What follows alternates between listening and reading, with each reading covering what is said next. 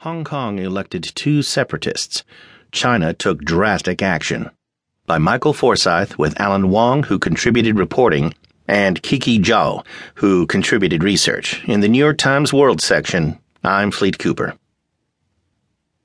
In the nearly 2 decades since Hong Kong returned to Chinese rule, the communist government in Beijing has tolerated all manner of activity in the city that it generally finds intolerable on the mainland.